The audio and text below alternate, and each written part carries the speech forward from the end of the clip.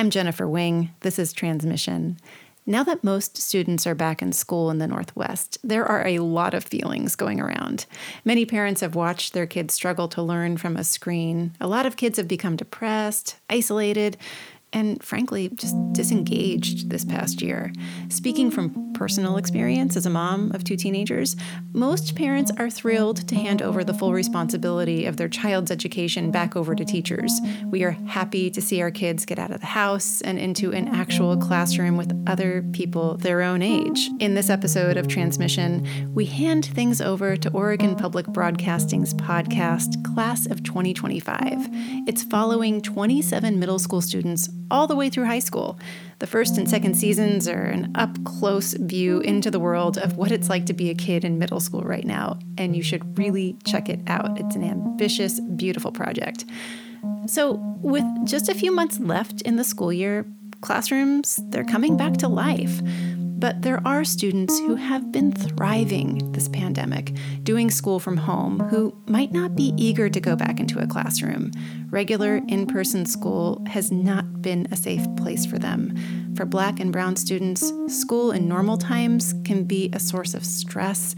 It's a place where some students of color experience racism almost every day. Oregon Public Broadcasting's Elizabeth Miller has more in this episode of Class of 2025. Back when school was in person, Josh would come home tired. I used to come home and just lay down, go to sleep for like hours, wake up for dinner, go to bed. That's Josh's mom, Sharnissa, talking in the background. She noticed it too. It wasn't the work that was exhausting. It was more about just navigating middle school and navigating his environment. You look at my baby's eyes when he used to come home, he was tired. He was mentally tired. He was tired. I can't even imagine the distractions, the different interactions he was having. He would be tired. See, middle school is challenging for a lot of reasons. But for Black students and Black boys, like Josh, school can be even harder because they're often dealing with more than algebra or writing an essay. They're dealing with systemic racism and the bias that shows up at school. In classrooms, in textbooks, in dress codes, it's everywhere. Plus, in middle school, kids' bodies and brains are changing a lot. Academics are harder, and there's drama everywhere. Psychology researcher Dr. Jahari Harris says students typically need 3 things for middle school success. First, they need to feel confident. Feeling competent is a really important thing. Second, they need to feel connected. Feeling like they belong in these spaces. And the third thing, independence. Having a sense of autonomy over their choices. Harris is a professor at the University of Virginia, where she studies Black youth and the impact of culture and identity on education.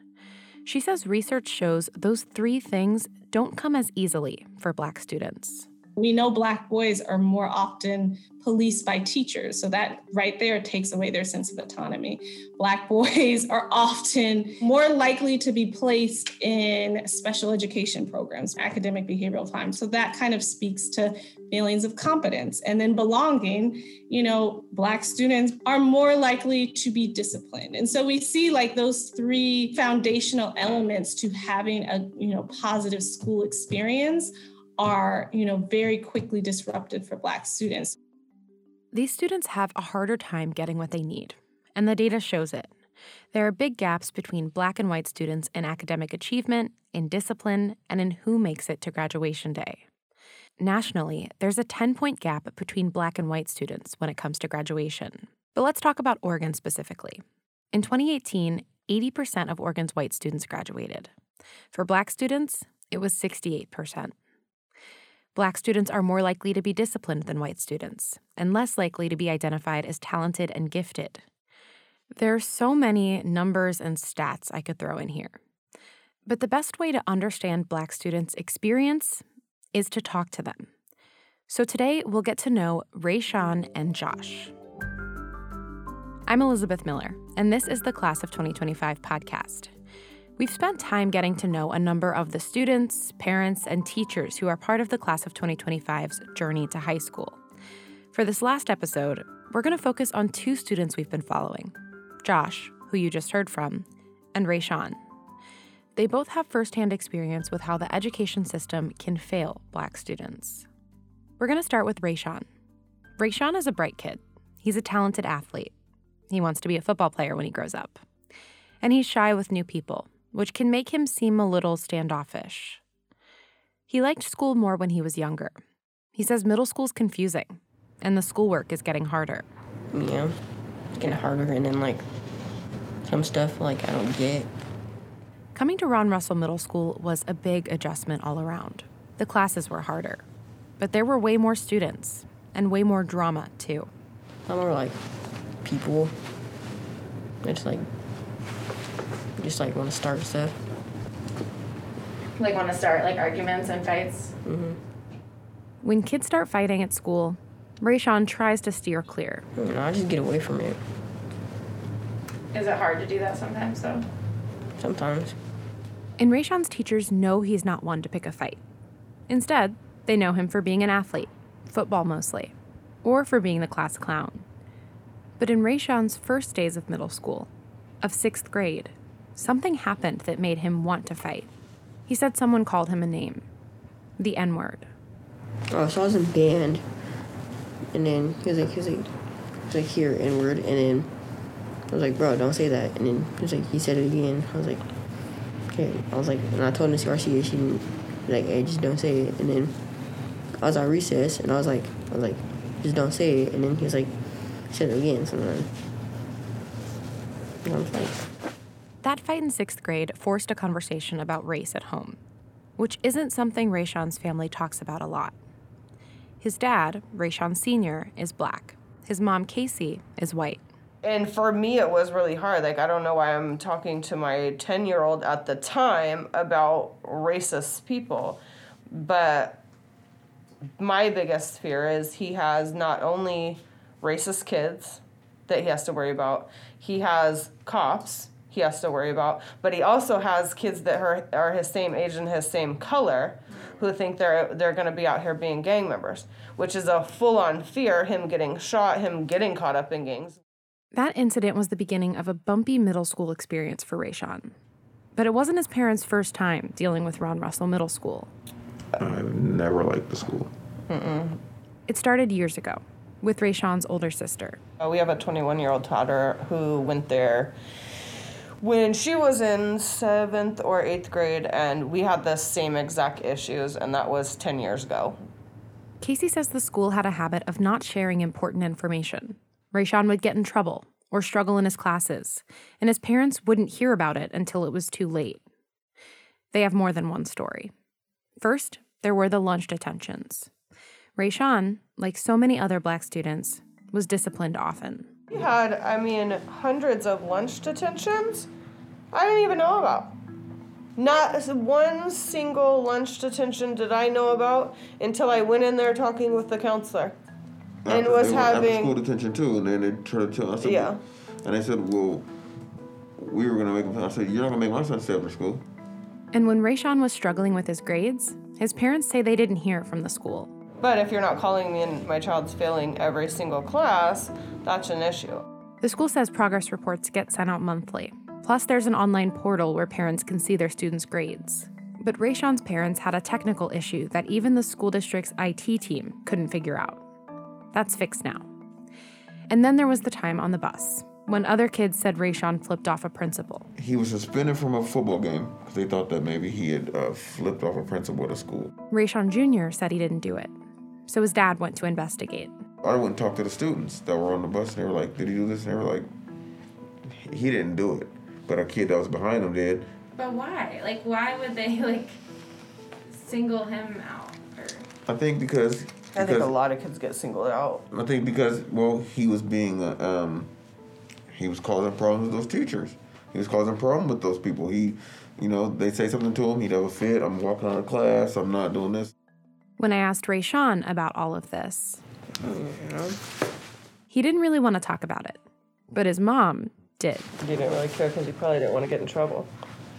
I would say 80% of all children, if they're too overwhelmed and have piled up so much, I'm like that as an adult. If there's 3 loads of laundry, I'm good. But if there's 50, I'm shutting the door. Casey and Rayshawn Sr. think the school could do better, but they're not letting their son off the hook either. Also, I said you're making a name for yourself. You're making it to where no one's going to want to help you.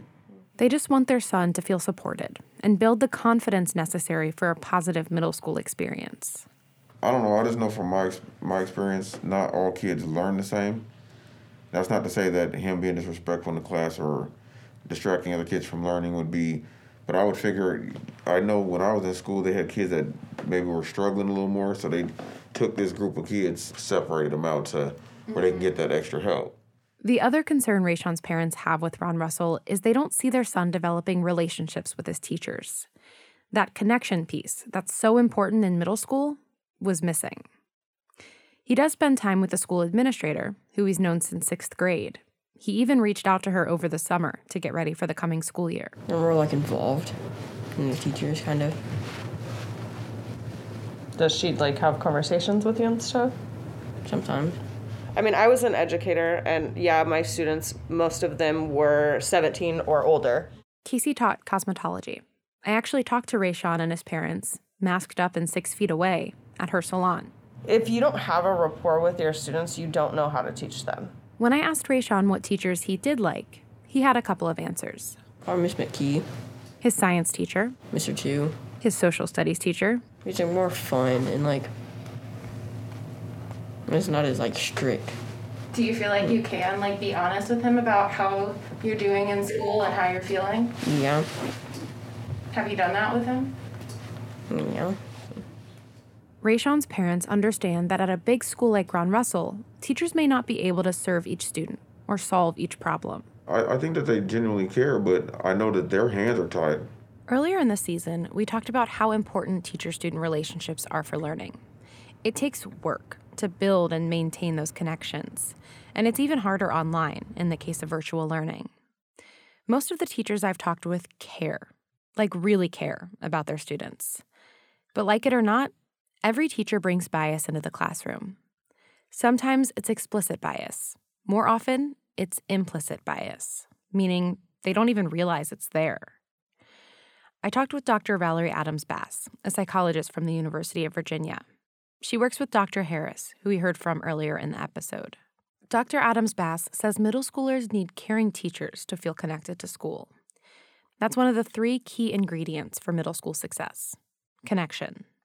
Teachers that demonstrate and understand a knowledge, a sensitivity to who the students are as individuals, as well as a part of the classroom. They need the opportunity to express themselves and be supported. And that's where stereotypes can get in the way. Adams-Bass studies how media stereotypes impact African American adolescent identity. She says these racial stereotypes affect all of their interactions with teachers, administrators, and other students. And particularly for school, they present Black children as disinterested in education or as unintelligent, not able to think independently. And so that's what you see, not just the students themselves, right? But if that's what the teachers and administrators or their peers see, then oftentimes that is what they're responding to when they're engaging with Black students in reality. Oftentimes, images of Black boys are shown as scary and intimidating, and so teachers perceive them as scary and intimidating. Students themselves see these stereotypes too. They can sense when they're being treated in a biased way.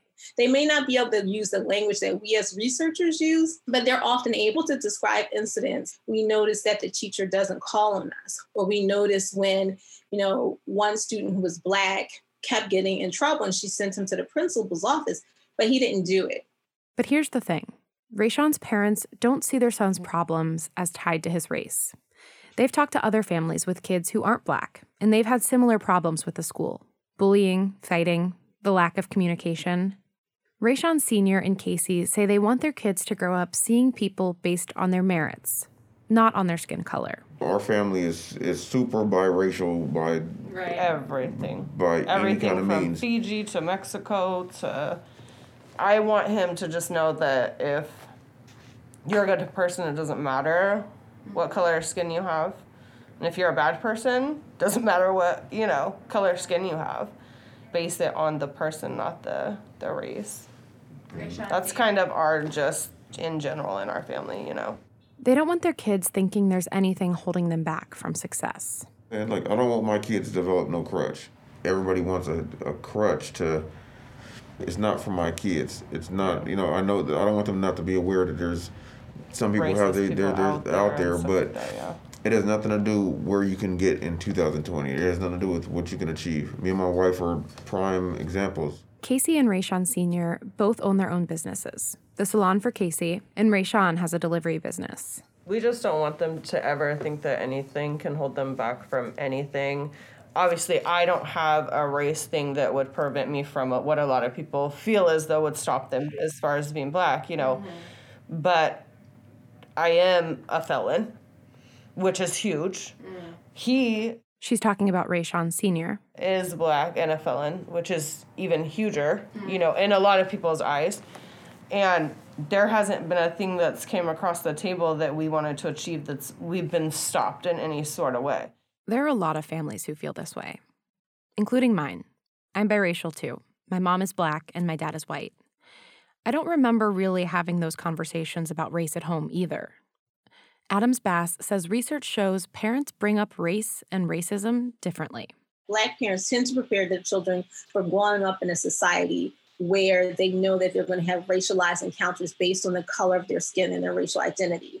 White parents' racial socialization tends to be a colorblind approach where they say, we don't see color, everyone's treated equally, everyone has the same opportunities, so there's no difference. But for Rayshawn, race comes up at school, and he does feel like he's treated differently as a black student.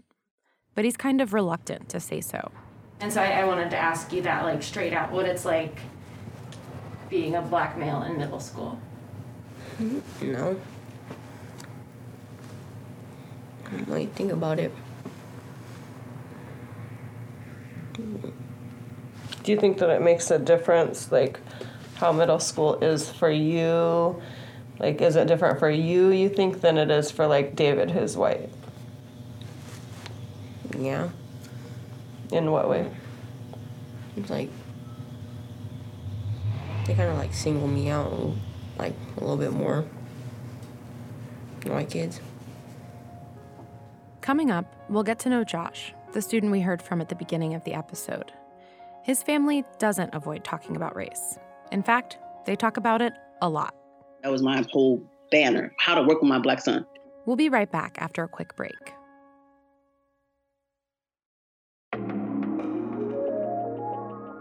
The class of 2025 and OPB's education reporting are made possible by the support of our members. Do your part to help make it happen. Become a sustaining member now at opb.org/pod. Whether it's debates over how to pay for schools in the Oregon legislature, personality fights at Portland City Hall, or legislative wrangling in Washington, D.C. over who controls public land, political news in the Pacific Northwest never stops. OPB Politics Now brings you the latest events and deep insight every week. New episodes land Fridays. Subscribe now, wherever you get your podcasts.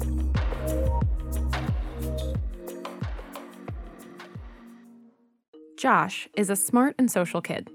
He's close with his family, especially his mom, Sharnissa.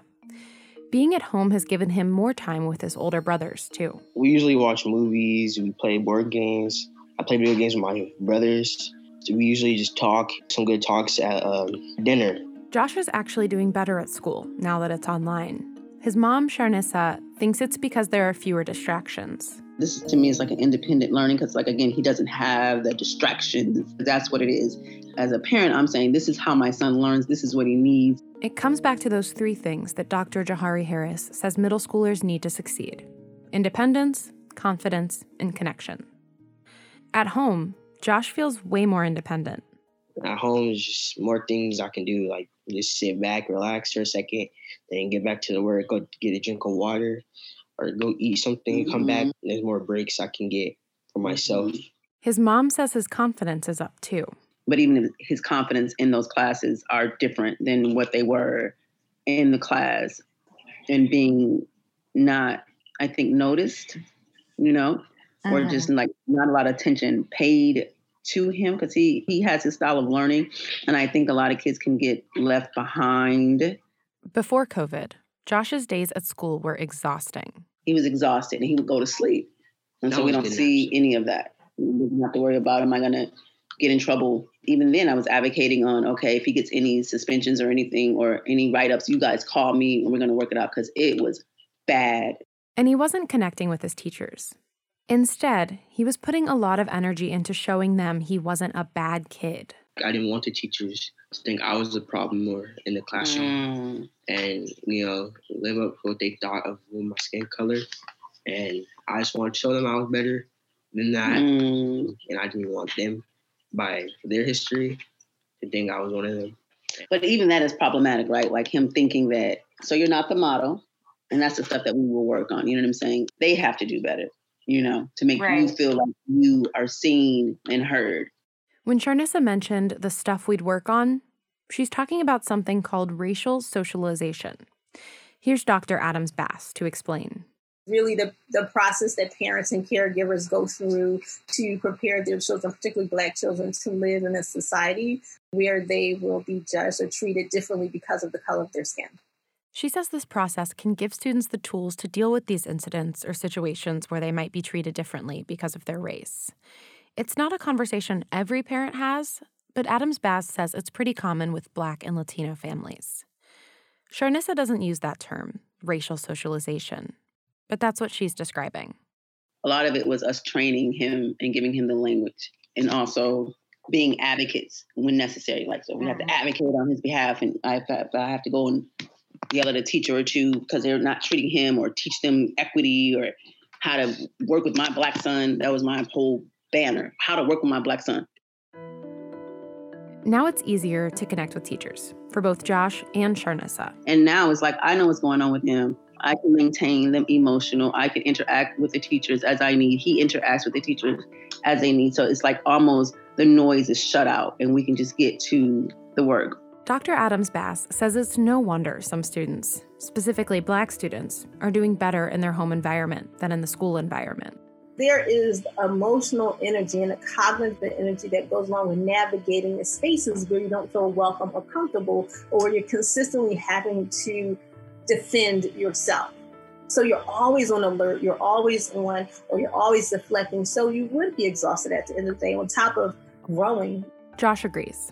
I could sit home, just be myself if I need to, and just think about things that I've done wrong and how I can do them better, especially going into those white teachers.